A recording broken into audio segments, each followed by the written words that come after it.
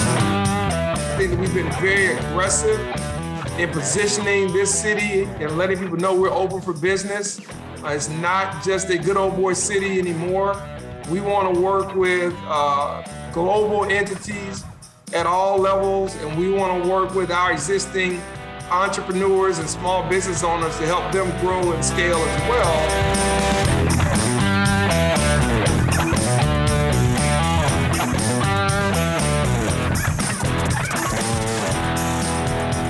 Alrighty, welcome in, kids. So another week of your favorite Alabama political podcast, Alabama Politics This Week. I am Josh Moon, and that is... I'm David Person, and I'm pissed. But I know we're about to handle this session. So. I'm sorry, y'all. I pissed David off right before we came on. I mean, it wasn't anything that I did. It was just a story that I told him about. Right. But I know we're about to handle it. Yeah, we're going to handle it. And then I know after we handle it on the podcast, you are going to kick somebody's behind in a column. So I'm really excited about that. But this is... Anyway. I know. Anyway, let's just move forward because I'm getting riled up here. Listen. We've never done this before, but if you would like, there's no rule. We make our own rules here, so we could start with our right wing nut of the week, and go. I mean, we're back from vacation. We're hyped up, ready to go. We can do this however we want to. We can start with our right wing nut of the week. And we can just get this anger right out in the open to start with, because that's what got David all riled up. We were talking through the show and talking through who was going to be our right wing nut of the week this week, and we always have several candidates. And the candidate that I tossed out was the entire city hall of Valley, Alabama, and the story that has angered him and angered me and angered a lot of people. According to the backlash on social media that is out there now, is this story of let me pull her name up so I get her name right on this. Her name is Martha Louise Minifield, 82 of Valley. She was arrested on the 27th. What was the 27th? Was that earlier this week, Monday? Yeah, I think so. Or is that Sunday? Yeah, actually, I think that's Sunday. I think they arrested this poor lady on a Sunday. They arrested her on a Sunday? Probably coming home from church in her little old car that she only drives at 35 miles per hour back and forth. They arrested Martha Louise Minifield, 82 of Valley, for failure to pay her trash collection bill. Yeah, that's right. You heard me right. The Valley Police Department went out and arrested this lady and then put out a press release about it. I assume maybe there was some outrage in the town, and that forced them to put this thing out where they tried to justify doing this by noting that she had had her service interrupted a few times previously for not paying the trash bill, and that dating back several years before. I mean, she's 82. She's on fixed income, obviously. She is poor, from what I could gather from reading stories about her and looking into some information about this story. And so she couldn't pay her trash bill, and they arrested her for this. On a Sunday. They picked this poor lady up, like I said, probably in Bible study. Listen, we're going to make this as bad as possible for the Valley folks for doing this dumb shit, because they arrested an 82-year-old lady for not paying a trash bill to a private company. This is a private company that they contract with in the city, who we're trying to collect a trash service fee, which I'm sure is outrageous, because that's how it rolls in a lot of these little places that don't have the trash service, and they contract with somebody, and it works out where it's a pretty good deal for the first year, and then every year after that it just keeps increasing until it's an absurd amount of money. And but regardless, whatever the bill was, it's illegal to arrest somebody for their inability to pay fines. Okay? It's illegal to do that.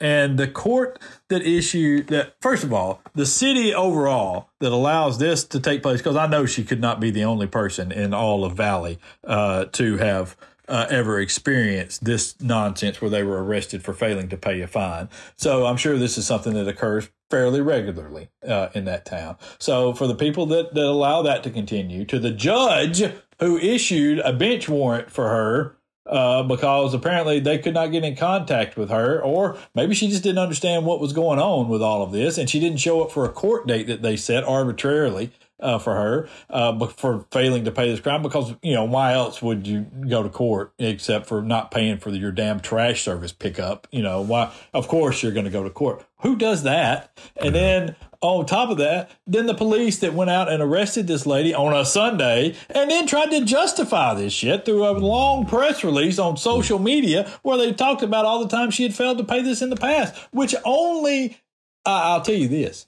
the thing that makes me so happy is that it backfired on their asses, and them doing this made them look even worse, as though they were trying to shame this poor lady during this press release. It's nonsense. What are we doing? Yeah, and it's just to me it's another example of bureaucratic systems penalizing people for being poor. And in this case, I would assume, based on the information that they put out, assuming it's all correct, it's pretty obvious that if a person can't pay a trash bill, they are probably struggling financially in other areas of their life. And not only that, but we're talking about somebody who is probably living on Social Security income or something like, and on Medicaid and something like that would be my assumption. Mm-hmm. She's 82 years old. My God, this is a horrible thing. You can't tell me. And then, I've never heard of Valley. I don't know if you have. I've never heard of Valley. I've been there a few times. So. Oh, have you? Okay. It's up around Auburn, in that area over there. So yeah, I used to work for a place in Auburn, and I had to do delivery work and take products over into Valley to I can't remember what the business was over there, but anyway, I had to go over there, so I know Valley. All right, so is this a is this a thriving metropolis? No. Okay, so this is not a community that is teeming with thousands of people in a robust economy. It's a small little community, right? It is indeed. Yes, it is. It's probably it's probably almost like a Mayberry, right? Where you would assume.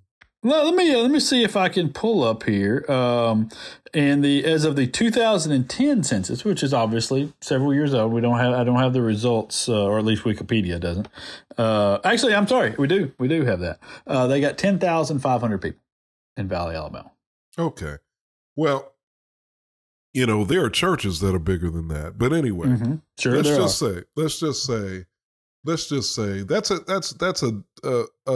probably the size community, a community of that size, probably most people probably know most of the people. You can't tell me that there wasn't some more benevolent kind of way that this could have been addressed. For an 82-year-old woman, we're not talking about somebody that's in their 20s, 30s, 40s, 50s, maybe even 60s, that probably has a more robust income and probably has more of an ability to address a problem like that, to even process it. I mean, I'm going to say this. When my mother was 82, she was probably beginning to be in a position where if something like that had been left, if a notice to pay her trash or a citation or a warning or whatever had been left on her front door, my mother probably would not have been able to have handled that at 82. She probably would have called me. Right. Or she would have saved it for me to look at. It is not out of the realm of possibility at all that this poor woman is completely incapable, whether it's due to, mental acuity or whether it's due to fear, or discomfort, whatever, to handle this on her own. Yep. This is an outrage, Josh. It's outrageous that she should be arrested. That she should be arrested for something like this. Oh, it's shameful. It's shameful on a number of different levels. First of all, that she was arrested for this. Second of all, that there is even the ability for the police or a judge in that town to arrest someone for something along these lines, to continue this process. Which I believe there would be attorneys here who would back me up and say that is illegal to do so. And then, in addition to that, to then go on social media and post her payment history, essentially, from the private trash collection service that you've contracted with from the last several years, in an attempt to justify this, but and paint her as some sort of a deadbeat stealing trash service, for God's sakes. And let me ask you this. Is she required to have trash service? Is that a requirement now in life that you're supposed to have trash service everywhere? I mean, I don't believe you're required to do that. So, I mean, why isn't it like, what's going to happen now? Could they arrest me for not paying my internet bill? Could AT&T contract with them and say, yeah, we provided you broadband service and now you didn't pay the bill, and so we're going to issue a bench warrant and arrest you? Is that? Right. You know what I mean? Yeah, and it certainly isn't ethical, but is it legal for her private payment history to be released to the public? I don't think so. And the other thing is, all right, so here's the thing that gets me. All right, so let's say you don't pay a typical bill, hospital bill. Well, a lot of people have hospital bills, and you don't pay that hospital bill, even if it's a public hospital, even if it's a UAB affiliated hospital, and so it's public taxpayer funded hospital. They send you a bill, and you don't pay it. Well, it'll either one of two things will happen. Usually both things happen. They send it to a collection agency, and the collection agency will attempt to recoup this. So they sell it off to them, right. Or they will go to court and sue you for the balance of this. And in which case, sheriff's deputy comes to your house and drops off paperwork telling you that this lawsuit has been filed against you and issuing you this summons to court. And you are to appear on such and such day unless you work out whatever with the hospital and the thing gets dismissed. All right. I mean, I've done this with numerous people that I've covered in the past and talked to about hospital bills and things. If you don't show, you don't get arrested. Right. You just lose. You lose. You lose the case. Right. You lose the case, and the judge issues a verdict against you for this. And at that point, they can legally have your wages garnished. In a manner, so they can recoup the money that they believe that they are owed, and you work out a garnishment situation with the court and a payment plan with the court to pay this back. So you don't get arrested. Right. So why is this different? Simply because they have a contract with the city? This is why it's different? Yeah, and if that's the legal logic, then again, something needs to change, because there's no way that makes any sense from a justice standpoint. And any law, and I'm sorry, I know that justice is supposed to be blind, even though we know justice, in fact, in this country has never been blind. No. But if there was ever a reason for the blindfold to come down off of the eyes of Lady Justice, it should be with our seniors. Yeah. The most vulnerable people in our society, our seniors, our children, people with disabilities, the most vulnerable people, we ought to be taking extra care for. We ought to be We ought to be giving them every presumption of innocence, every benefit of the doubt that we can. Yep. It's just entire. I don't know how. And the police chief who issued this statement must have been really riddled with guilt and shame. Yeah. Because I don't know how you could, in good conscience, send officers to arrest an 82-year-old woman. Yeah. Mike Reynolds is the police chief. Yeah, Mike Reynolds is the police chief, and he's the one who issued the statement. And you know, his excuse is, like with all good politicians or bureaucrats, is we had no choice. This was the law. This was the thing we had to follow. This is what we had to do. And but you're right in that we know that justice is not blind here, but we also do know that justice has turned a blind eye a lot of times. That's right. A lot of people that didn't deserve it. And it's a shame. It's shameful, and it's a shame that they have done this to this poor lady. And I'm sure by now that there is a GoFundMe out there for her, and that people are going to step forward and help her with this. I mean, it's God. I mean, what are you going to do? If you were the police chief in this situation, what would you have done?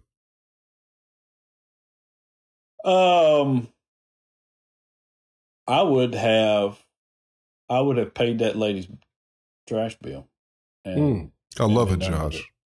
I love it. And, and that's, I honestly, if I'd known about this prior to her being arrested, I would have just paid the lady's trash bill. I mean, it's just, I just don't understand the heartlessness of the whole thing, and this people being so beholden, and maybe, people say, you need to get more money, you need to have more money. I'm like, well, listen, I make a lot of money. I just give most of it away. So it's, sometimes to big stores and corporations, but listen, it's still giving it away because I don't need a lot of the things. But it's a, it just, I don't understand this people being so beholden to money that you're willing to so mistreat others, and to lose sight of what you're doing and in life with people. And this is, I don't care I don't care if this lady's got a gambling problem or if she is, she blew the money at at bingo night, or if she whatever. I don't care. It doesn't matter to me. You're still arresting an 82-year-old lady for not paying the trash bill. That's right. Just say it. This is why I tell people all the time. If you're struggling with whether or not you should do something, just imagine, or even go ahead and do it, and say it out loud in front of people. Say what you're going to do out loud in front of people. That'll solve it for you. All right. If you're struggling with not even being able to say it out loud in front of people, then you probably shouldn't do it. Yeah. And it just is outrageous. And and honestly, it kind of ties into the story that we were going to open with. Okay, but before we do that, let me say something. Sure. Pardon me. If I were the police chief, here's what I would have done. I mean, I think your solution is very generous and compassionate, and it's a great solution. Right. But I think my only quibble with it is it doesn't really challenge the system. Sure. Yeah. That level of benevolence, as generous as it is, doesn't challenge the system. So I think what I would have done is I would have called a press conference, or I would have called all of the media, whatever media they've got that covers Valley, Alabama. Mm-hmm. And I would have said, we're about to do something that is reprehensible, something that makes me more angry than I can express, and something that breaks my heart more than I can even express. But because of the system in this community, I'm legally bound to do this. So I want you to know what we're going to do, and that I want you to accompany me as we do it. And I would have gone with the officers. I would have overseen the arrest. I would have made a statement, perhaps even at the woman's house. Yeah. And I would have used whatever discretion I had to conduct that arrest as compassionately as possible. Yeah. Wouldn't have put her in handcuffs. Wouldn't have. Well, they did. Yeah, well, I wouldn't have done it. No, I know. I'm just saying. I just wanted to point that out to people that they put this poor 82-year-old lady in handcuffs for not paying her damn trash bill. Yeah, and which is just makes me even angrier to hear that. Mm-hmm. I would have been as generous and as compassionate to her as I could have been. No handcuffs, no back of a police vehicle. I would have treated her like a queen, taken her down to the station, done whatever perfunctory things we had to do just to say we had complied with the bare minimum of the law. And then I'd have sent her home. I would have, taken her back home and dared anybody to challenge me for what I'd done. Yeah. I would have put that system on blast. Yeah, well, listen, I think you took the kind of the Dr. King approach, and I was taking more of the Andy Griffith approach, I guess. No, man, so, look, both are valid. I think yours was extremely compassionate, but I just don't think it would have. No, it wouldn't have changed anything. Yeah. It would have. It wouldn't have changed anything. And I mean, honestly, no matter what, there's no way in hell I would have arrested that lady. No, there's no chance. I don't care what anybody did. If they wanted to remove me from office, they could just remove me from office. But there's no way in hell I'd arrested that lady. And it's just, it gets back into a right and wrong thing and who the system is set up to protect. And that's what I was going to say about the little segue here into the story that we were going to talk about to begin with, and it's based on the column that you wrote about Perry Hooper. And before we came on, we also taught David the correct pronunciation of Perry Hooper's name. So it's not Perry Hooper? No, listen, Dave. You got to understand that you're in a different atmosphere when you get into the Montgomery Country Club set, and his name is Perry Hooper. Okay, Perry Hooper. Perry Hooper. Hooper, yeah, Perry Hooper, and you've got to understand when you speak to people and with such class and dignity as Perry Hooper, that there is a certain pronunciation that goes along, and you've got to pay proper respect to those people. Hey, I grew up on the south side of Chicago. I don't know anything about the southern aristocracy. That explains it, David. There comes your Yankee tongue to butcher our beautiful southern language. Oh, David, you have got to get yourself an Escalade and drive around the South and pronunciate things properly. Did you say an Escalade? An Escalade, yeah. An Escalade. You mean like David, a Cadillac? A Cadillac Escalade. Oh, I see. Okay. That's how you pronounce it. Yeah. Oh, it's not Escalade, it's Escalade. That's right. And we come up with our own words like pronunciate. You've got to pronunciate. Got to pronunciate, okay. Yeah. I mean... All right, so for those of you who don't know, Perry Hooper is a former state rep. He is an orange-tinted gentleman who resides in Montgomery, Alabama. His father, if I'm not mistaken, I believe his father was a former Supreme Court justice for the state Supreme Court. He was. So he is a old Montgomery money kind of guy, the country club set there.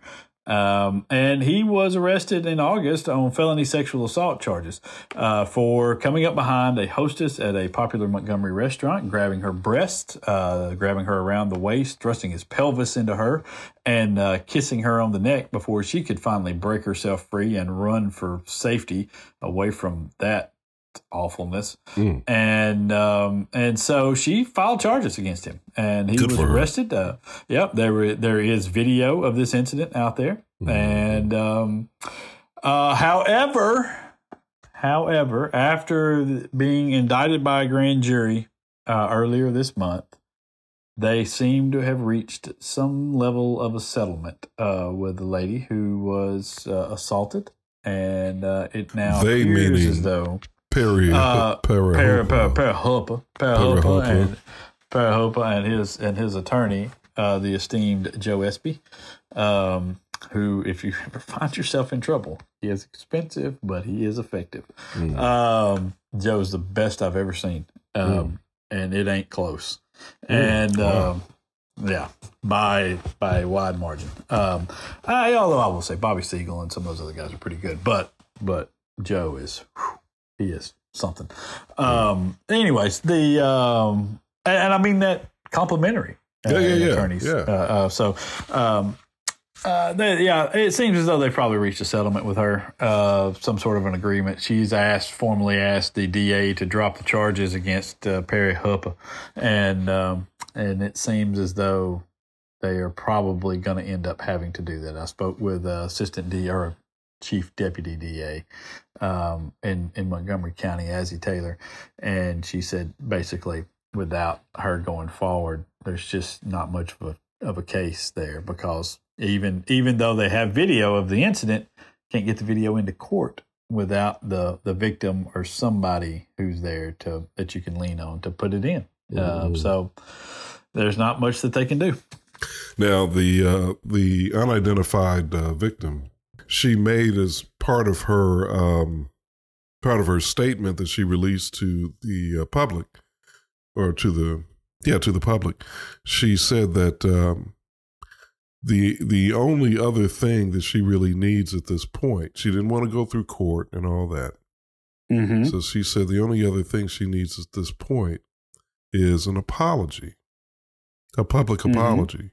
And I noticed and I didn't, when I wrote the column, I wasn't aware of the fact that you had talked to the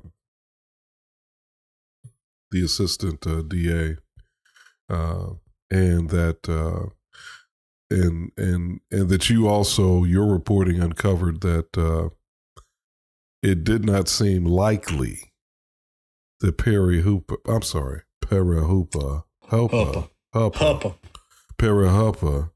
was going to. I got to work on that. I just got to work on that. I need some more time. But that Mr. Hopper was going to be issuing one. And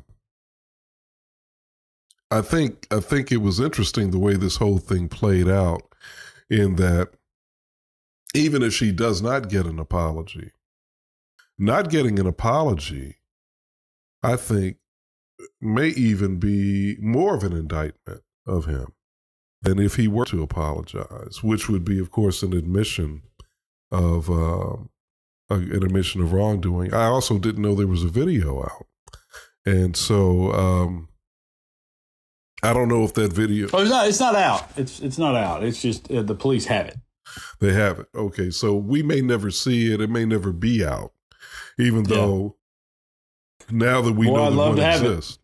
I'd love to have it. Well, and I was going to say, an intrepid reporter such as yourself would probably be filing a Freedom of Information Act request to get a hold of that video, I would assume. Well, here's the problem, David. Our problem with that is that we have an Alabama Supreme Court that is atrocious. And a couple of years ago, or maybe even last year, they issued an opinion which essentially gutted the rights of pretty much every citizen, including reporters, to see our police at work and the work of police. And now all they have to do to maintain the privacy of pretty much everything is to claim that it is an open and ongoing investigation. And when that is the case, they do not have to turn over anything to you. And so I can file everything I want to file, and unless somebody just wants to give it to me through the DA's office, I'll never get it. So I remember. Of course, in this case, they may want to do this. I don't know. I remember when that law was passed, but I think we in the press still, especially those who are doing active reporting, such as yourself, we still have an obligation, I think, to try to get that kind of information, at least make the effort. But nonetheless, what do you see, since you've done some additional reporting on this, what do you see as the ultimate resolution of this thing? Do you think it just sort of disappears, evaporates? Yeah, pretty much. I think that's what's going to happen. I would guess is once the check clears, and there's no doubt in my mind that there's some monetary, things taking place behind the scenes. But once that clears, I think that she'll tell the DA's office of her intentions to drop, that she's not going to be part of this. That she doesn't want to. She's not going to testify, and will refuse them trying to make her do so. And in that regard, I think that'll be the end of it, unless they can come up with another witness to the whole thing. Well, they have video though. So they do. Yes. If they have video, they don't need her, do they? Yeah, they've got to have her if they have video. Because you've got to be able to get the video into court. Through the guidelines, the legal guidelines of submitting evidence and things. You've got to be able to question somebody about this video. You have to introduce something. You have to talk about what happened, and you've got to have somebody, at least a witness to the actual incident, to be there to talk about it. So, but it doesn't have to be. That's the biggest problem. But it doesn't have to be her. No, it doesn't have to be heard necessarily, but so the problem is, from what I understand, is that they do not know of anyone else who witnessed this take place, and the video that they have is security footage from the restaurant. I see. Okay. Yeah. So that's the problem that they have. The two things that I assumed when I was reading news reports about this, I assumed two things. I assumed, one, that Mr. Hooper. Mr. Hooper. I assume Mr. Hooper had probably had a little too much to drink. I think that's a safe bet. Yeah. Which, I don't know. But that's just my assumption, because I can't imagine, we men are very, we can be horrible people, especially when it comes to the treatment of women and children. But, but most of us have enough common sense to keep our nastiest, grossest thoughts and desires to ourselves, unless we've been drinking. And then all bets are off. So I assumed that alcohol was probably involved. The other thing that I assumed, like you, is I assumed that in her negotiations with Mr. Hopper involved, that was that better? That's right. You're getting closer. Getting closer. Was that there was probably a check involved? Those are my two assumptions. Oh yeah, there's no. I mean, Now I will say the thing that I'm not clear on is this deal about a public apology, because as of yet there has not been a public apology. I've not seen this. There's not been one issued. I talked to Joe Espy after I got the statement from the victim, alleged victim, I will say, and Espy said that for the time being that there would be nothing from Per Huppa coming out. And so I don't know when they're planning on this public apology, or if they're planning on a public apology or what. So we'll see about that. Well, whether or not he apologizes publicly or not, I like what she's done. She's flexed. Mm-hmm. She has decided on a course of action that works for her. Mm-hmm.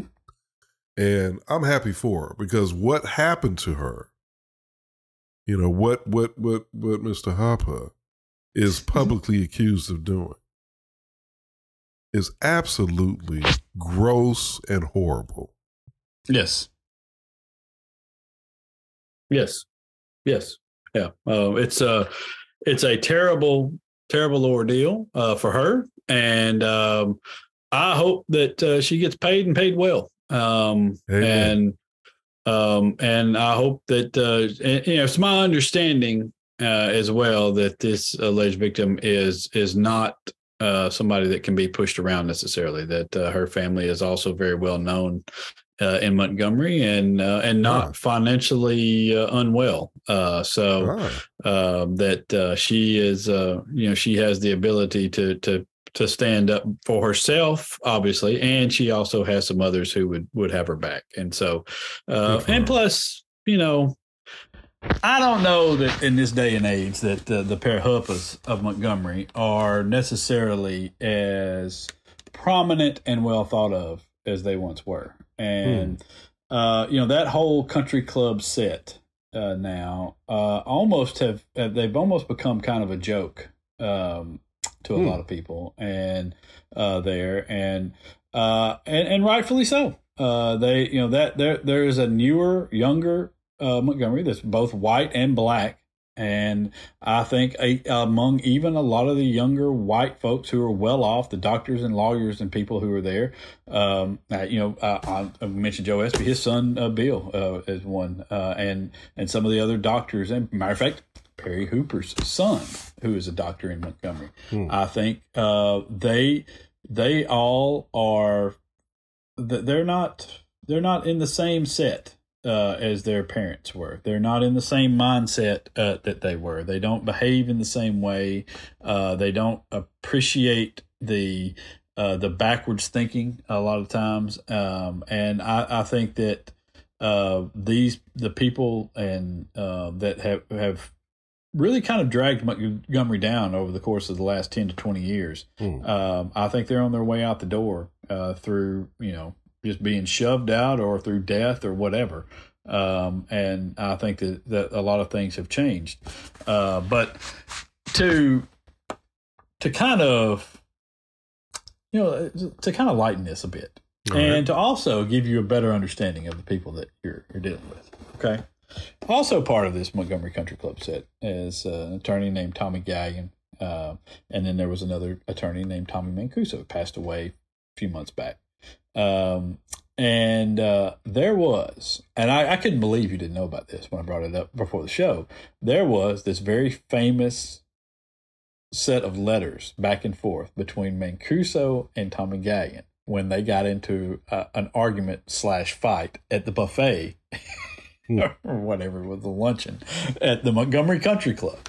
And then they began trying to get each other kicked out of the Montgomery Country Club by writing letters. And those letters, of course, became public. And I want to read you just a portion of the one that Tommy Gallion wrote. Okay. All right. And I'm going to cut out all of these other allegations that he makes about Tommy Mancuso trying to steal clients and rewriting wills and stealing the veranda that they had to go retrieve. And what? And I'll send you these letters, but just so we can have an understanding here. And I'm going to read it as though I were Perry Hooper. All right. I was having a peaceful lunch when Mancuso came in, walked by me, and gave his little supercilious grin. I did tell Mancuso that he better never send me a letter like the one he sent me again. Mancuso responded, "Don't you point your finger at me again." I stood up and pointed my finger at him only a few inches away from his face and said, "Don't mess with me again, you little chicken shit." He then responded, "You better sit down." I responded, "Why don't you try to make me, you little chicken shit motherfucker?" And he responded, "Why don't you call me on the phone?" I responded, "I believe in facing someone face to face when they make false false allegations against me. I did say, why don't we go outside and settle this matter face to face? I then sat down and he left. First of all, I never touched him because I knew better. Secondly, I realized that we needed to go outside and handle this and not in the men's grill. I don't recall saying I would whip his ass because if I wanted to, I could punch that little slob out with one punch. Ooh. Again, I would never hit him because he would do anything to get back at me to use in court. I will gladly take a polygraph with Mancuso as to me touching him. How can Mancuso be allowed to be a member of this club when he has committed such immoral and unethical acts to longtime members? Mancuso is the only person I've ever heard of who was allegedly blackballed at the Willow Point Country Club because of his reputation. My father joined Montgomery Country Club in 1949, and I have been a member from this time on. I apologize for my argument with him to the people sitting at the table, but not to Mancuso. By the way, his ex-in-law, Dickie Van, cannot stomach Mancuso for what he did to him and his family. If you wish to talk to him, be my guest. To have this lowlife write you a letter of this nature shows what kind of a little lamatious coward he really is. I am so sorry, Mancuso. Well, wait, it gets better. I am so sorry Mancuso is a diabetic, and I suggest that he quit stuffing his fat little toady face and get in shape. Mancuso being 70 means nothing to me. I'm 71 and have chosen not to deteriorate into an amoeba-shaped squid. I'm going to tell you, amoeba-shaped squid is one of the funniest lines I have ever read in my entire life. If needed, I will confront Mancuso in the presence of the board. I will personally hire a polygraph examiner to test both of us as to the truth and veracity. I never touched him. I learned a long time ago to never put one's hands in garbage. Oh, my. So that is the trash talk. That's the version of trash talking that the Montgomery Country Club does. Oh man, let me tell you, I when I read this, because I know these two people, I know both of them very well. And Tommy Gay has written some things about me, so and you can look him up. And I've written some things about him. I had tears running down my face laughing at this. It was so glorious. And to be able to publish those things, oh my God, it was so great. But listen, they're good times and they don't last. So that's pretty funny. I guess we better slide out of here. That's pretty funny. Yeah, it was a good one. It was a good times. But anyway, thank you for that. That's who you're dealing with. Yeah, thank you for that journey behind the scenes journey of what happens when the country club gets upset and starts trash talking each other. I think that's pretty funny. You're welcome. And listen, we will continue to have daily, if not weekly at least, sessions on your pronunciation, your Old South pronunciations. Get you into shape. I can't believe nobody's worked with you before now. Yeah, it just hasn't come up before, but thank you. Yeah. You're welcome. You're welcome. All right, let's since we've gone 40 some odd minutes now, let's go out. Let's get out of here, and we'll get Mayor Stephen Reed will join us next, and he's good. You're going to want to listen to this since we've already recorded it. We know what he's going to say, and it's really good stuff. Really? So, all right, let's slide out. Alabama Politics This Week. Back in a minute.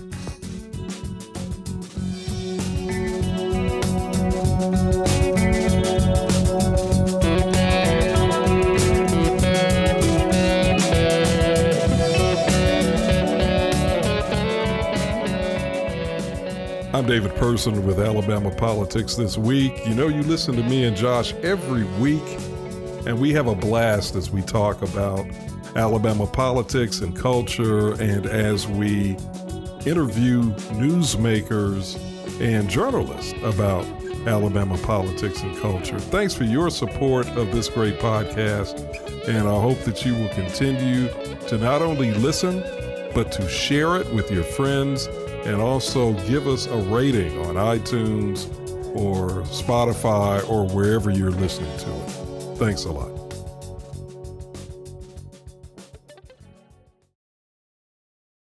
All righty, welcome back.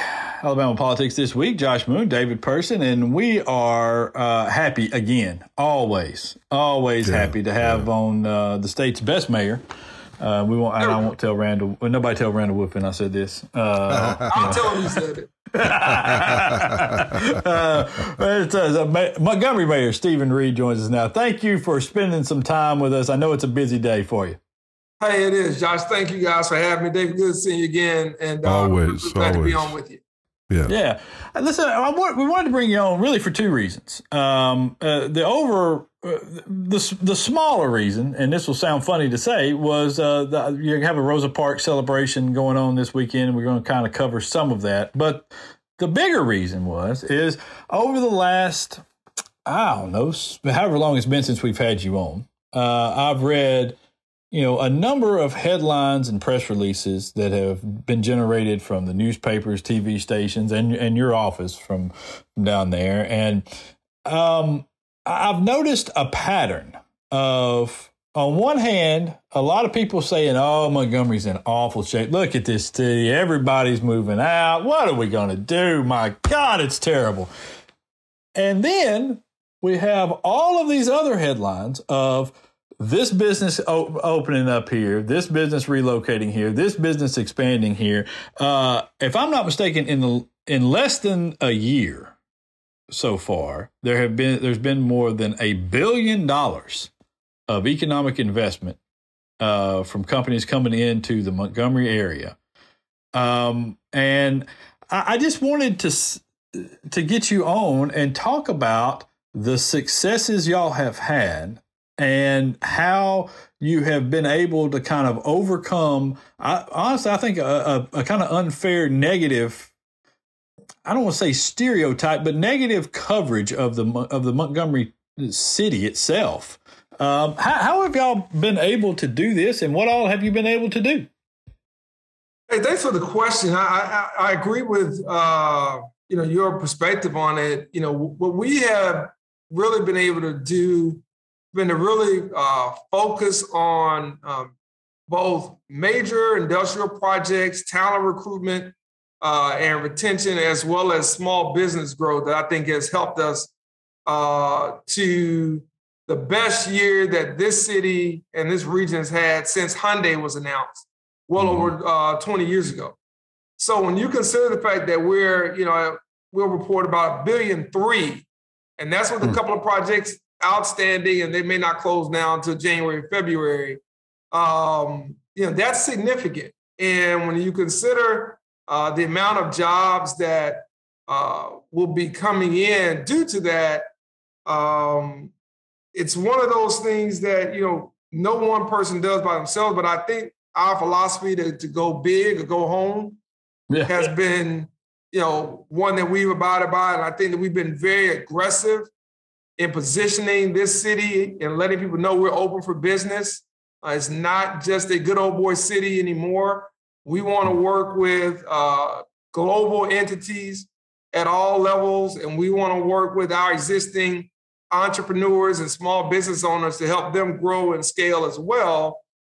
And I think that, the messaging out of our administration has really been one that's been received very well in the corporate space. And I think that's allowed for us to win some projects that maybe some people didn't think we would, and to really set a precedent in terms that we want to surpass next year. In terms of what are the expectations, what are we capable of doing, and not just being content with, small projects that don't really pay very well, don't really make a big impact in the lives of people, but, give the mayor a nice headline to say. I'm not really interested in those type of things. I'm really interested in the type of growth that's not only going to benefit the city, but to be quite honest, Josh, I mean, the city is the bell cow of Central Alabama.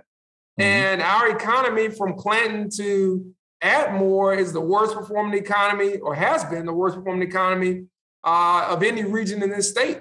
So I knew coming in that we had to do things a lot differently. And I knew that we had to be much more aggressive in our approach to not just, again, some of the projects that the city and the chamber and the county would typically go after, but also to change that up to go after different types of projects that will bring in higher paying wages, higher salaries, and a different type of economic partner than what we've had in the past. Yeah, one of the things you mentioned that I wanted to touch on was you're getting away from the good old boy kind of system that was in place. And I know one of the big pushes that you've had in your administration, going back to Philip Ensler and some other people who were there, is being more inclusive, more diverse, welcoming in people from a variety of different backgrounds and ethnicities and religions. And how has that helped, or has it helped? Has it helped at all in attracting some of these businesses? Oh, absolutely. It has helped because I've heard it from them to know that Montgomery is open for business. It has, our visibility has been a big part of that. Our partnerships, both with corporate as well as philanthropic organizations, kind of helps your word of mouth in terms of the type of government, the type of atmosphere that you're going to have here. And I think our progressive approach, I know, was key to landing a major project because they told us what they were looking for. Their companies are looking not only at DEI, but they're looking at SKG. And for those who may not be as familiar with some of these acronyms, they're looking at diversity, equity, and inclusion. These, for a lot of companies, are core values because of the employee base that they have. And they have to make sure that, they are going to sink, hundreds of millions of dollars in a facility or in a project, that they're going to be able to attract their current and future employees to locate somewhere near where that may be. So the environment and the atmosphere is very key. And we still got work to do here at the city. We don't have a non-discrimination ordinance here that I will continue to push even going into next year, because I think that there are a couple of projects that we could have been in the running for had we had that. So, for us, those that are looking at,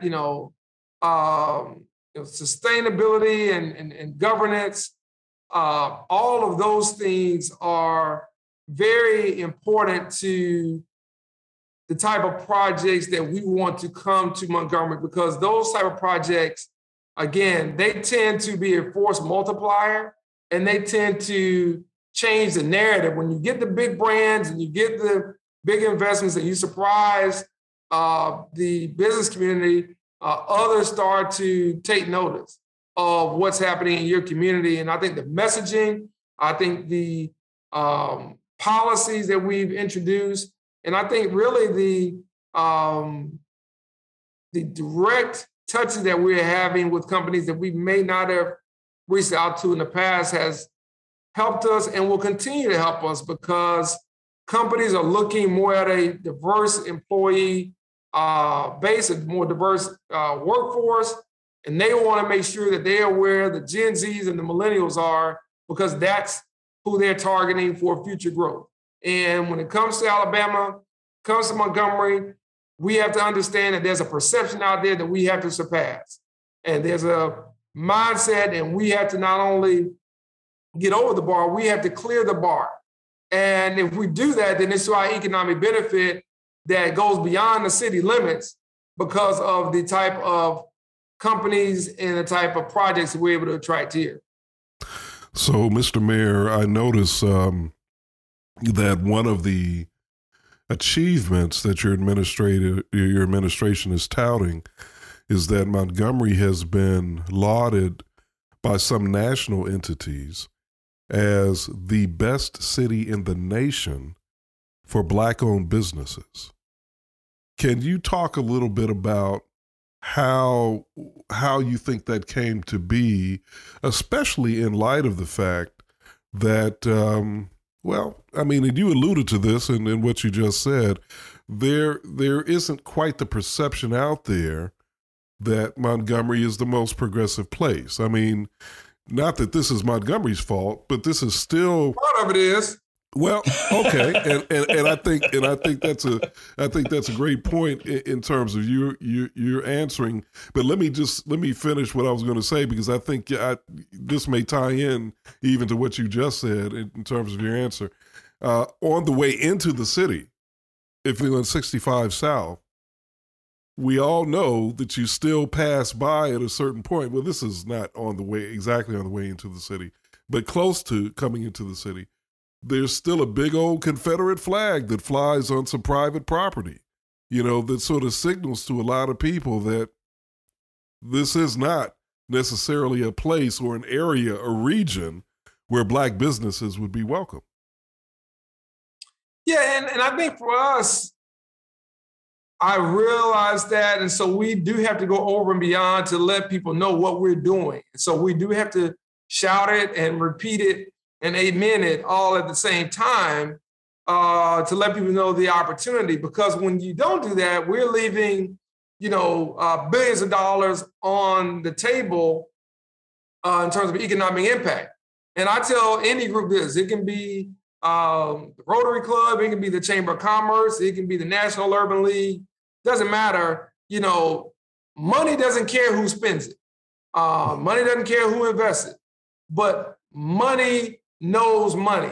And we want to be in a space where we're not just talking about, politics, prayer, and protest, but, we're also talking about profitability. And that's where we have to go as a community. And those southern cities that, from the mid-'60s on that embrace that are the cities that look a lot different now than the cities in Alabama, Dallas, Charlotte, Atlanta. A lot of those cities understood that money didn't know race or black and white, but money knows green. And money knows that it's green, and wherever it can be placed and wherever it can be spent, that's, who's going to benefit, from that. And of course, we've seen those economies grow over, the decades. And I think for us, we're just starting to have that conversation probably under my leadership. And I think that's probably as much to do with my background academically and professionally. And maybe it's a generational thing too, that we are talking about it. And for us to be able to say that, we've increased procurement opportunities with Black businesses and women-owned businesses over 300% in less than 3 years being in office. Now we're at the 3-year mark.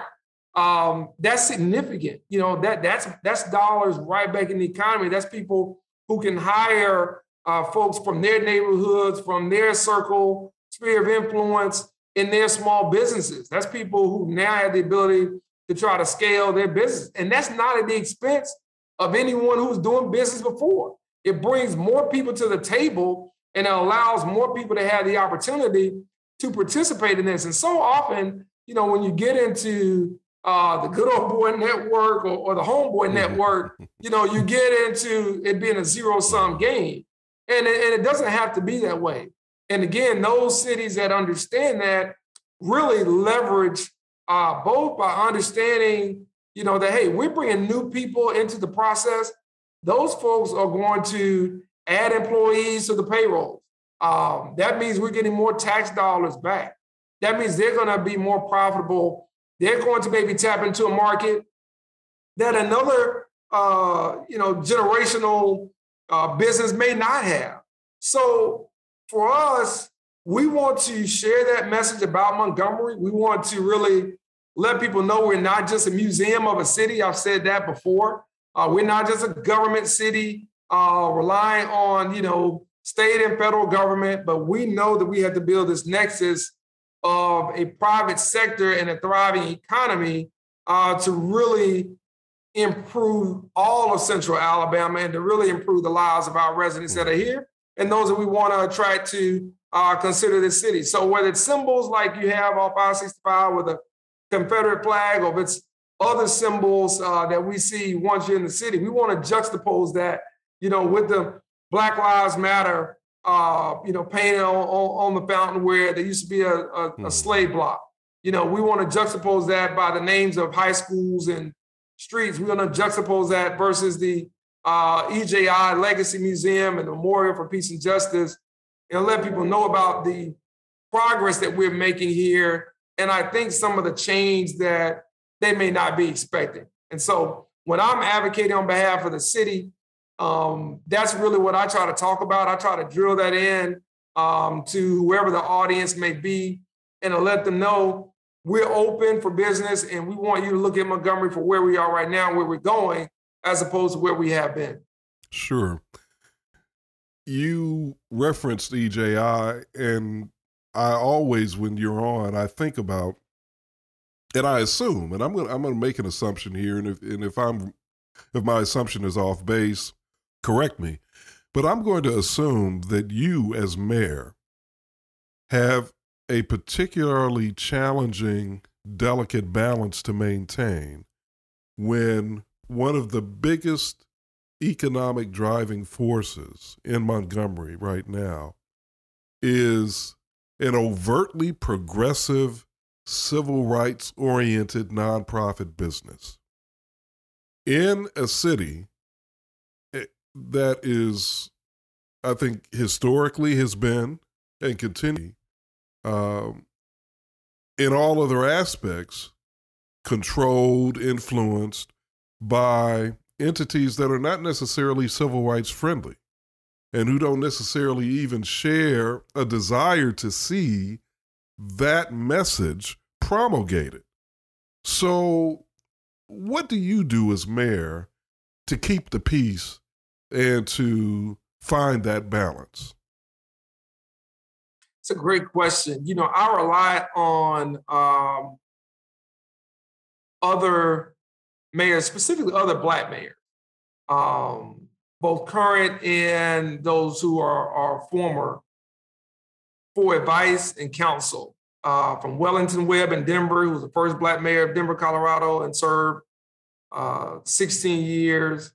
Has a great book out, memoir out, that he wrote about his time in Denver, obviously majority white city, majority white state, very popular, and things that he had to confront, to the current mayor there, Michael Hancock, all the way to Steve Benjamin, the first Black mayor of Columbia, South Carolina, and Shirley Franklin and Mark Morial, so many of those that kind of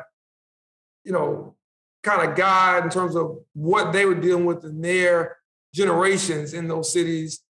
And I kind of benchmark that along with, current mayors of cities, even some who are still there first, Frank Scott in Little Rock and others, to kind of say, how do y'all tell me if I'm off a little bit, right? And one of the things that, whether it's the previous generation of Black mayors or the current, is we try to find those areas around unity that we can highlight, and those things around common goals and outcomes that we can really focus on. And I'll tell them that, hey, listen, there's going to be some things you're not going to agree with me on, all right? So join the club. Last I checked, I haven't seen anybody, candidate win political office with 100% of the vote. So that means there's always somebody who doesn't want you to be there or disagrees with your philosophy, platform, or your position, whatever it may be. So you go in understand that. And, without, then tell them, I say, I served 7 years as probate judge. So anytime you go into a courtroom, you know that coming out, somebody's going to be happy with the decision you make, and somebody is going to be disappointed or just disagreeable about the decision that you made. So you're going to have 50%, approval based on that case, right? So when it comes to the executive side, what I try to share with them is I'm not really looking for everybody to agree with every decision that I make. What I hope you'll agree on is that I'm doing whatever decision I make, whether you agree or not, is for the right reason. And you can trust that I have done my homework, I've done my preparation in getting to, that approach for why I'm doing X or Y. Might agree, may not. I understand it and I respect it. Even some of my most ardent supporters have texted me or inboxed me on social media about something that we've done that they did not agree with. So you're not going to be able to please everybody with every decision, but we have to make the decisions collectively that we think are in the best interest of the community. And I'm very candid about, my approach to the community is to grow it and to give more people an opportunity to be a part of that growth and that progress. And if we can kind of rally around that, then maybe you can kind of get past some of the social statements that I think we need to make, some of these symbolic changes that I think we have to address, and understand that all of these things impact the substance of what we're trying to impact.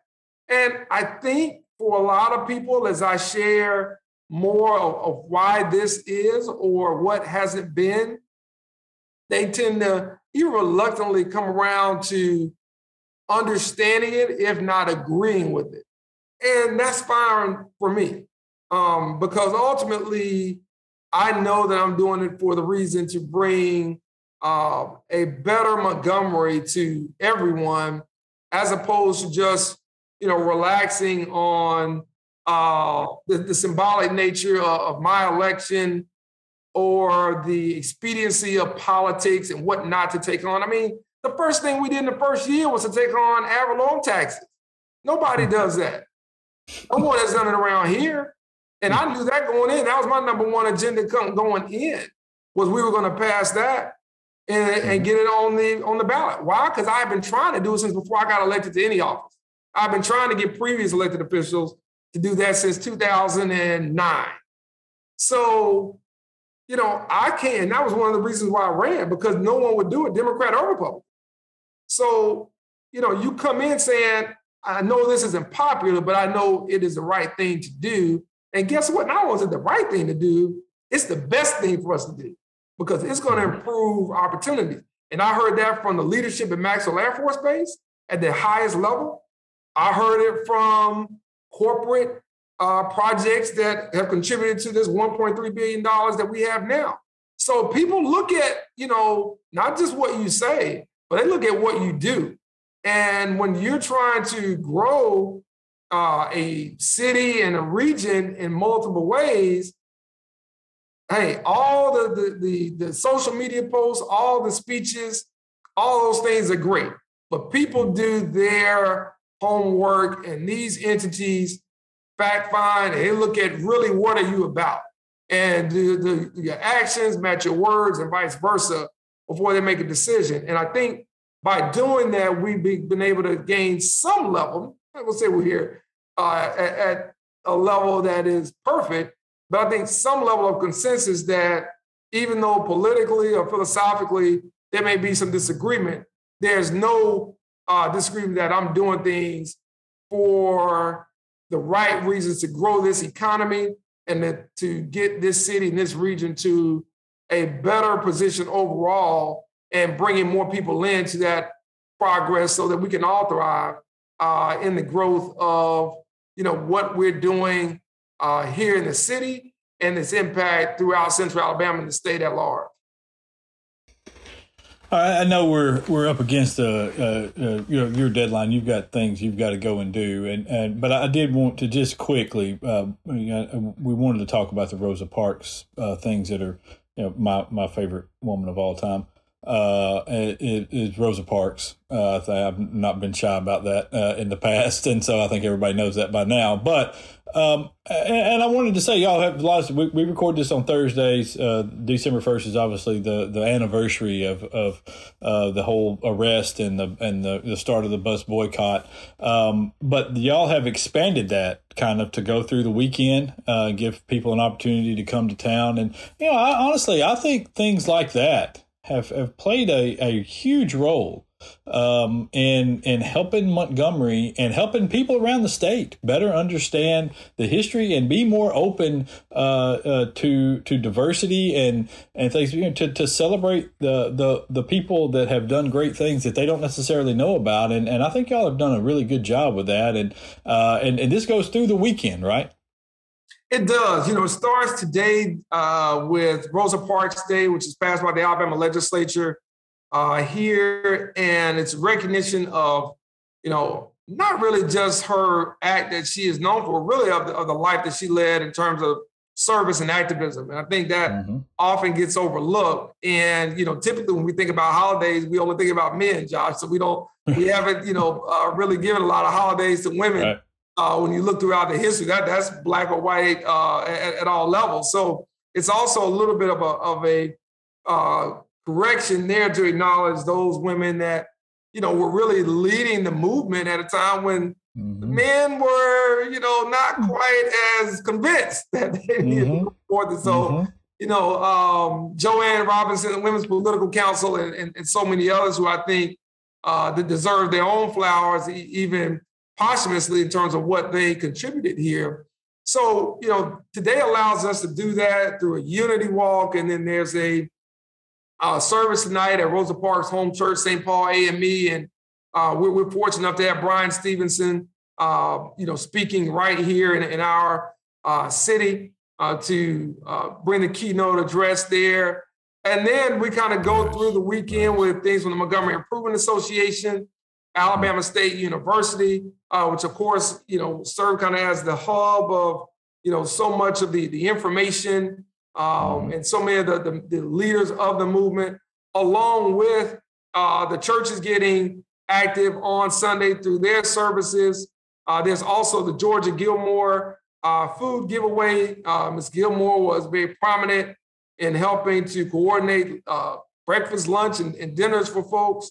And we failed to, think about how all of this was done without social media.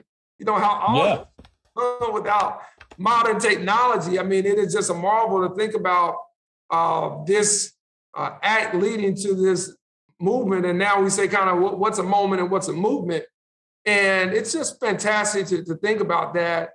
And then on Monday, we'll conclude with a commemorative service of the mass meeting where Dr. King was chosen to lead the bus boycott. We'll do that at Holt Street, and we'll bring in a nationally known pastor and Reverend Dr. Kevin R. Johnson out of Philadelphia, Pennsylvania, to bring a message of not only reflection, but renewal as well. So there are a number of things that people can take part in. As I said to our Chamber of Commerce, board yesterday, we can't just profit off of this legacy. We have to partner with in the right spirit of this legacy. And so we want everybody to come out, and those that can't come physically, we hope they'll be able to tune in to some of the live streams, and they'll take part, through their own social media platforms to uplift this legacy 67 years after as we move forward. And so it's so important, to the city, that the city be behind it, that the city not only promote it, but partner with it and figure out how we can continue to work in the spirit of those men, women, and children who are part of this, Josh, because every day I think about it, I wonder how long would I have lasted over those 382 days. And I don't know that I would have lasted as long before I would have been looking for somebody else to come take the baton. Take my place. It's amazing. Yeah, it's one of the most amazing stories in all of history. I wish more people knew it and knew the actual details of what happened and knew the actual details of Rosa Parks' life. Because there's so much more than a tired seamstress on a bus and that nonsense. And it's just But y'all listen, y'all have done a great job, and we're going to let you get back to it. I know you're busy and you've got things to do, and we really appreciate you spending so much time with us today. And keep up a good work down there. Hey, listen, I appreciate it. And, I saw David yawning a little bit, and I told him I was going to keep my answers short. So I have to work on my succinctness. That's not necessarily a strength of mine. So. Well, hey, listen, we had the problem is we had your dad on, a few weeks back, and he brought the house down. So I can't talk about old man now. Oh yeah, he brings the fire, man. He brings the fire. Yeah. Yeah, he's got stories and analogies and scripture and everything else. But I do want to say, Mr. Mayor, I really every time you come on, I'm just more and more convinced that some kind of way, by the grace of God, we got to keep you in leadership in this state. Mm-hmm. We really need you. And I think we need you beyond the city of Montgomery, whatever that means. So I appreciate I hope that's part of your thinking. No, listen, I appreciate it. I think for us, as they say in sports, you take it one game at a time. And certainly in this job, you take your eye off the ball a little bit and you start thinking too far down the road and you look up and you aren't taking care of home. But, I think for us, it is really about impacting not only the city, but changing the profile. I mean, a lot of what I do, I'll be, straight with you, is intentional in terms of trying to change the narrative around the city. And when I'm on panels and I'm anywhere in the country, I talk about, Montgomery is the only place that had, in Alabama, the only place that had racial issues, or still does. And I think the South kind of gets a bad rap for that because a lot of the media, even progressive media, tends to overlook their own things in their backyard. And so what I try to talk about are the things that we're doing now and the things that even other communities can learn from us. And so there is a benefit to the platform that I hope impacts beyond the city limits in the state of Alabama by having someone like myself in this position. And look, I'm never one to say that I won't, consider something beyond where I am right now. I think that's up to the people to, one, hopefully, rehire me for this job come August 23.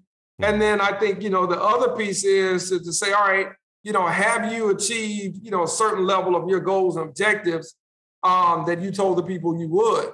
And that's from education to public safety, economic opportunity, and so forth.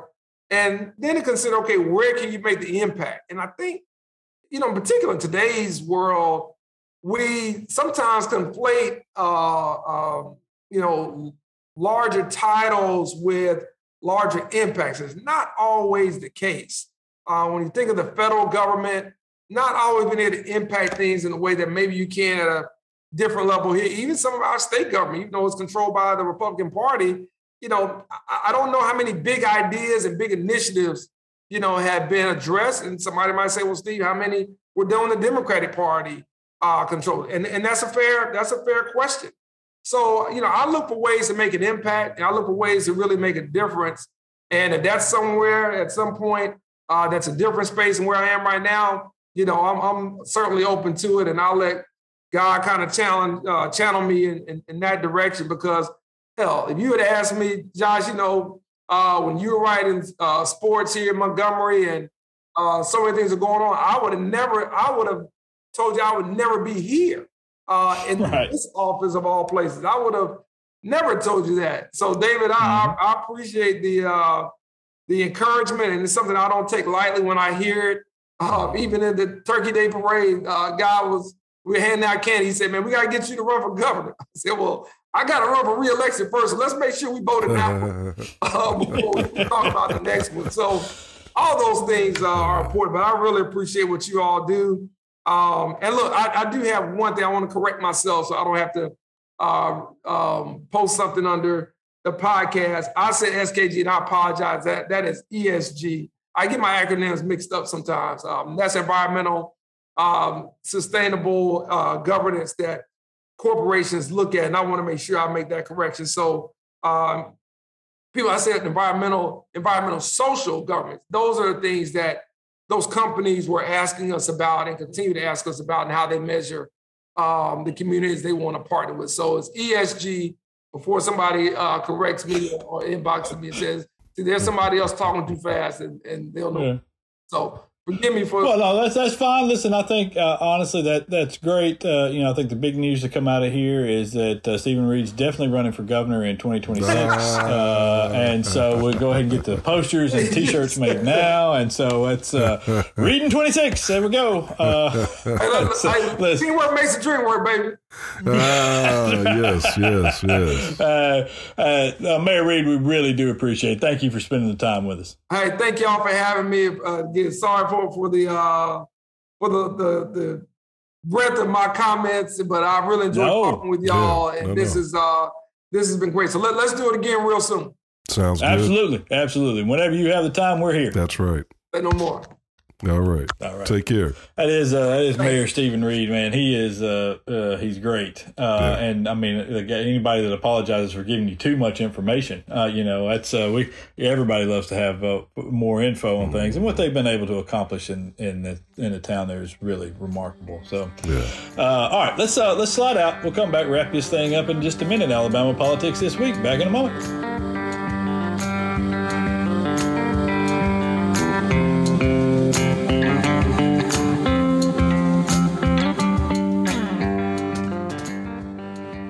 Hey, everybody. If you would like an opportunity to interact with us here at Alabama Politics This Week, we've got a great way for you to do that. Shoot a question over to apwproducer@gmail.com. That's apwproducer@gmail.com. Anything about Alabama politics you want to know about, I don't know, what everybody likes to drink, or where everybody likes to hang out, or whatever your question may be. What chances the Democrats might have in the upcoming midterm elections, shoot us a question over at apwproducer@gmail.com. apwproducer@gmail.com. Thanks.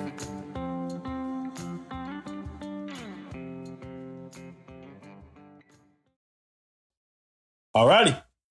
Welcome back. Alabama Politics This Week. There was one thing.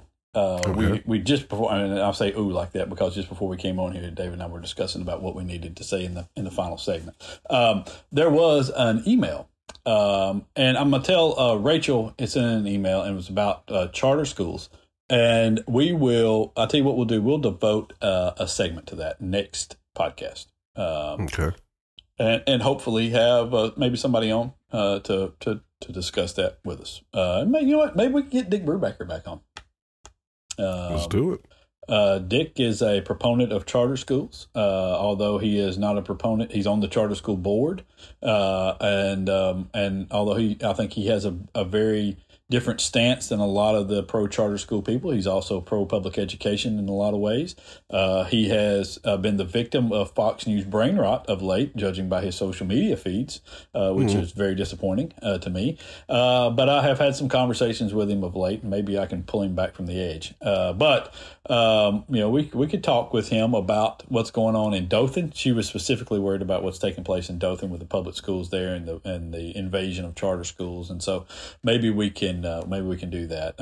Another folk that we're gonna talk to some. I'm gonna try to do a podcast this week, I think, with the folks that run Cannabama, which is the cannabis oriented groups down there. And I wanted her to Jennifer Boozer is her name. Mm-hmm. She runs a business, a CBD business, and they're going to be also into the medical marijuana distribution.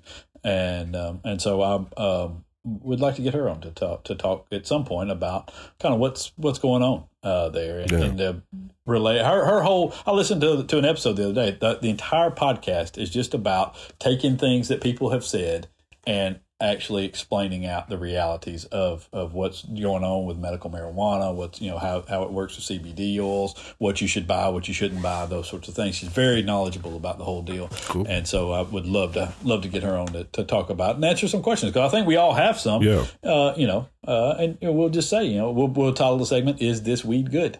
And she can tell us if our weed is good. All right. So, all right, wrapping up. Oh, if you would like to have some questions, or we could devote a segment to something to explain, or get some guests on, have recommendations for that, don't forget to email us at apwproducer@gmail.com. apwproducer@gmail.com. Also, go and rate and review and subscribe and do all that good stuff. That helps us out some ways. We'll see. Wrapping up. Yes. We had one story that we wanted to get to before we wrapped up, and it is a story about the Attorney General's office filing suit against the Alabama Ethics Commission. They have filed, I wrote a story about this, and we've written several stories about it, and it's a confusing deal. All right. They've sued the Ethics Commission, the AG has, claiming that the Ethics Commission has a policy that well, they're not claiming the Ethics Commission does have this policy. They're claiming the policy is wrong and was improperly passed. But the policy is they do not have a duty to disclose exculpatory evidence to the people that they are investigating, exculpatory or impeachment evidence.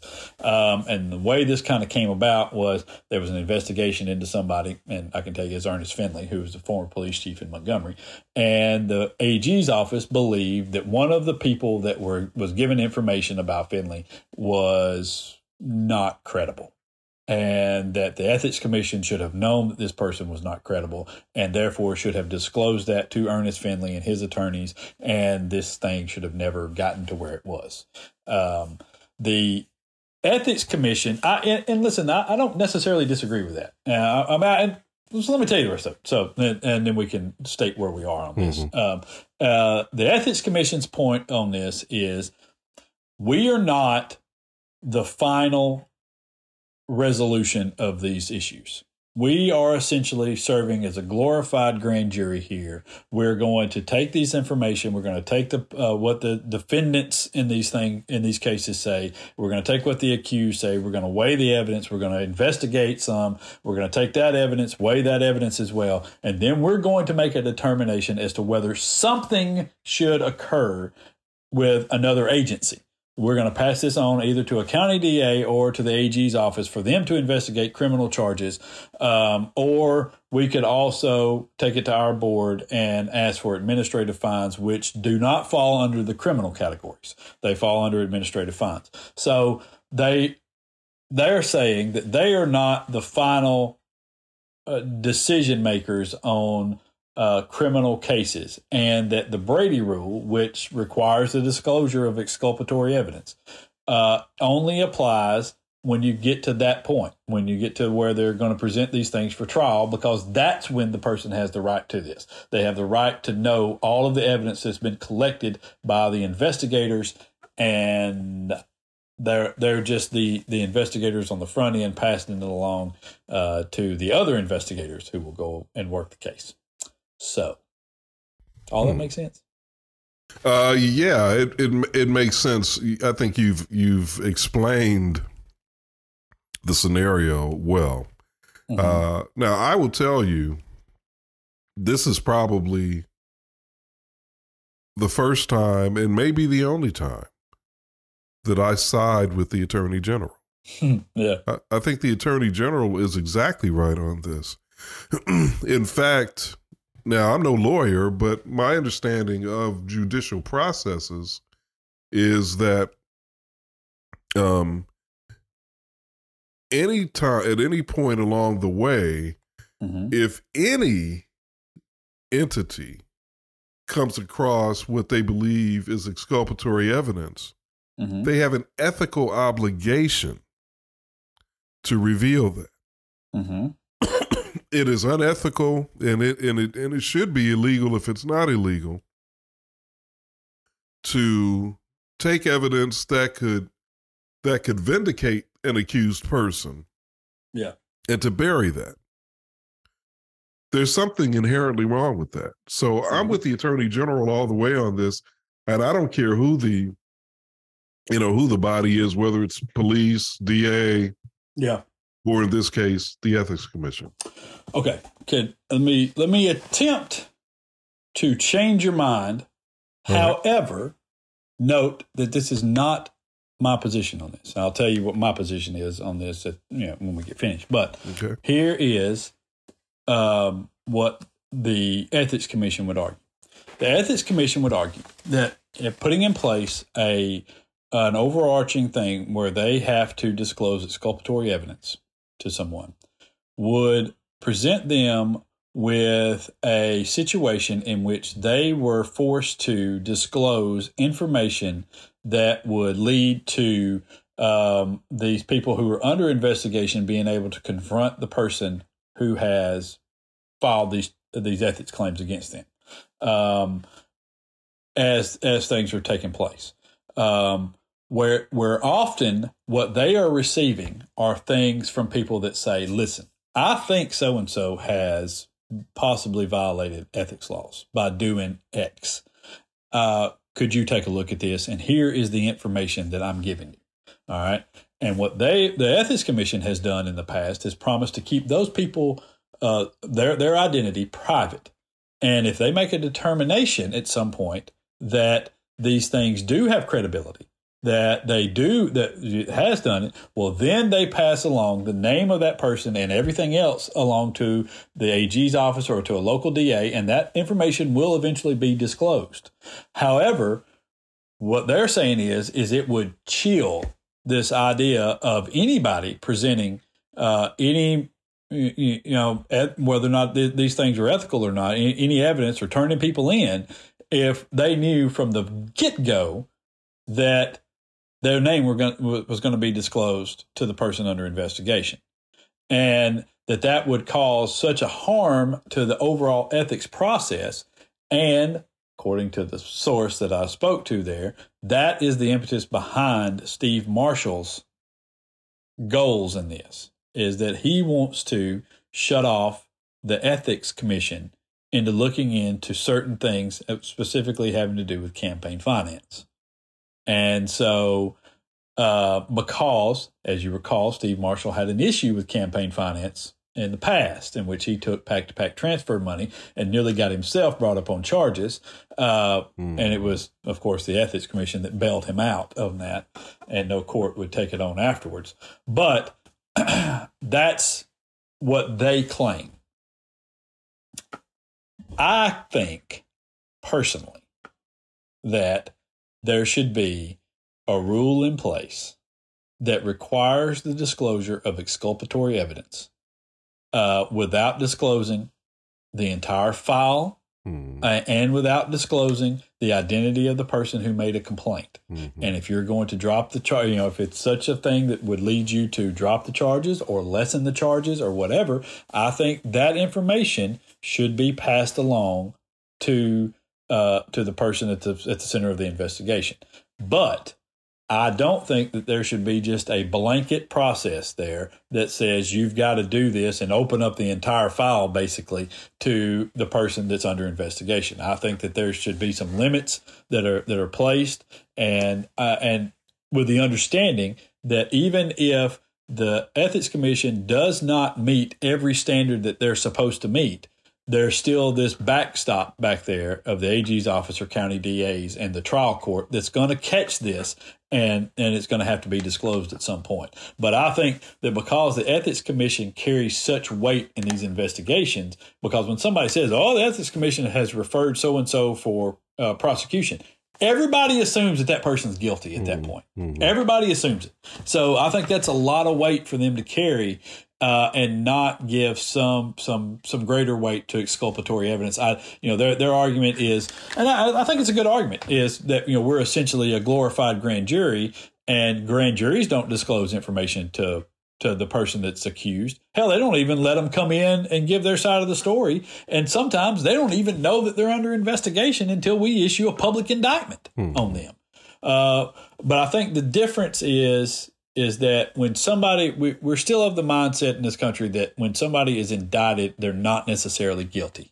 And, even though it looks bad in this big headline, I still don't think it carries the weight as saying that somebody's been, the Ethics Commission has found them guilty and that they're going to pass along these charges. That's just me. Yeah, you and I are on the same page. I'm okay with the caveats you put out there. Yeah. I think that my main concern is that I think far too often entities that purport to be in the business of finding justice on behalf of the people have abused that position knowingly. They have had in their possession knowingly exculpatory evidence and have, for political reasons or ideological reasons or grossly selfish reasons, have abused that privilege and that power. Yeah, no, I think you're right, 100%. And we've seen it. How many civil rights cases have we seen this in? Where, death penalty cases where somebody is exonerated off death row, and they've held on to evidence that would have exonerated these people. I mean, there's a guy right now, Tafarest, is his name Tafarest Johnson, that is on death row in Alabama and everybody knows, the guy didn't do it. Everybody knows he didn't do it, and it's just absurd that we're still doing this. And I mean, I want them to disclose this. I just want there to be I also want there to be an ethics commission. I also want there to be a means for people to say, I think, this guy at the county commission is stealing the road money, and here's my evidence of this. Could you take a look at it? You know better than I. And I think that there should be that process there that should be protected, and that person that's turning them in shouldn't have their life ruined because they wanted to be good stewards of public money. Right. And, and I know that there's some vindictive behavior that takes place in a lot of these, ethics charges and stuff, and people getting back at other over political reasons and things. But I also think that there's a good number of people that just want to do the right thing. And I think those people should be protected in some way, shape, or form. And I just would, it would be nice if the two people could just come together and say, yeah, listen, we should probably turn over exculpatory evidence on this or that, but also we're not going to turn over the whole damn file. Right. So, and let's come up with a process that better fits this. But, instead we'll litigate the whole thing out. So, the Alabama way. All right, listen. We switched this thing up, so your right wing nut is at the beginning if you're looking for that, and we don't have it here. So go back to the front and find it, and here all you get is us saying, until next week, y'all be safe out there. Peace.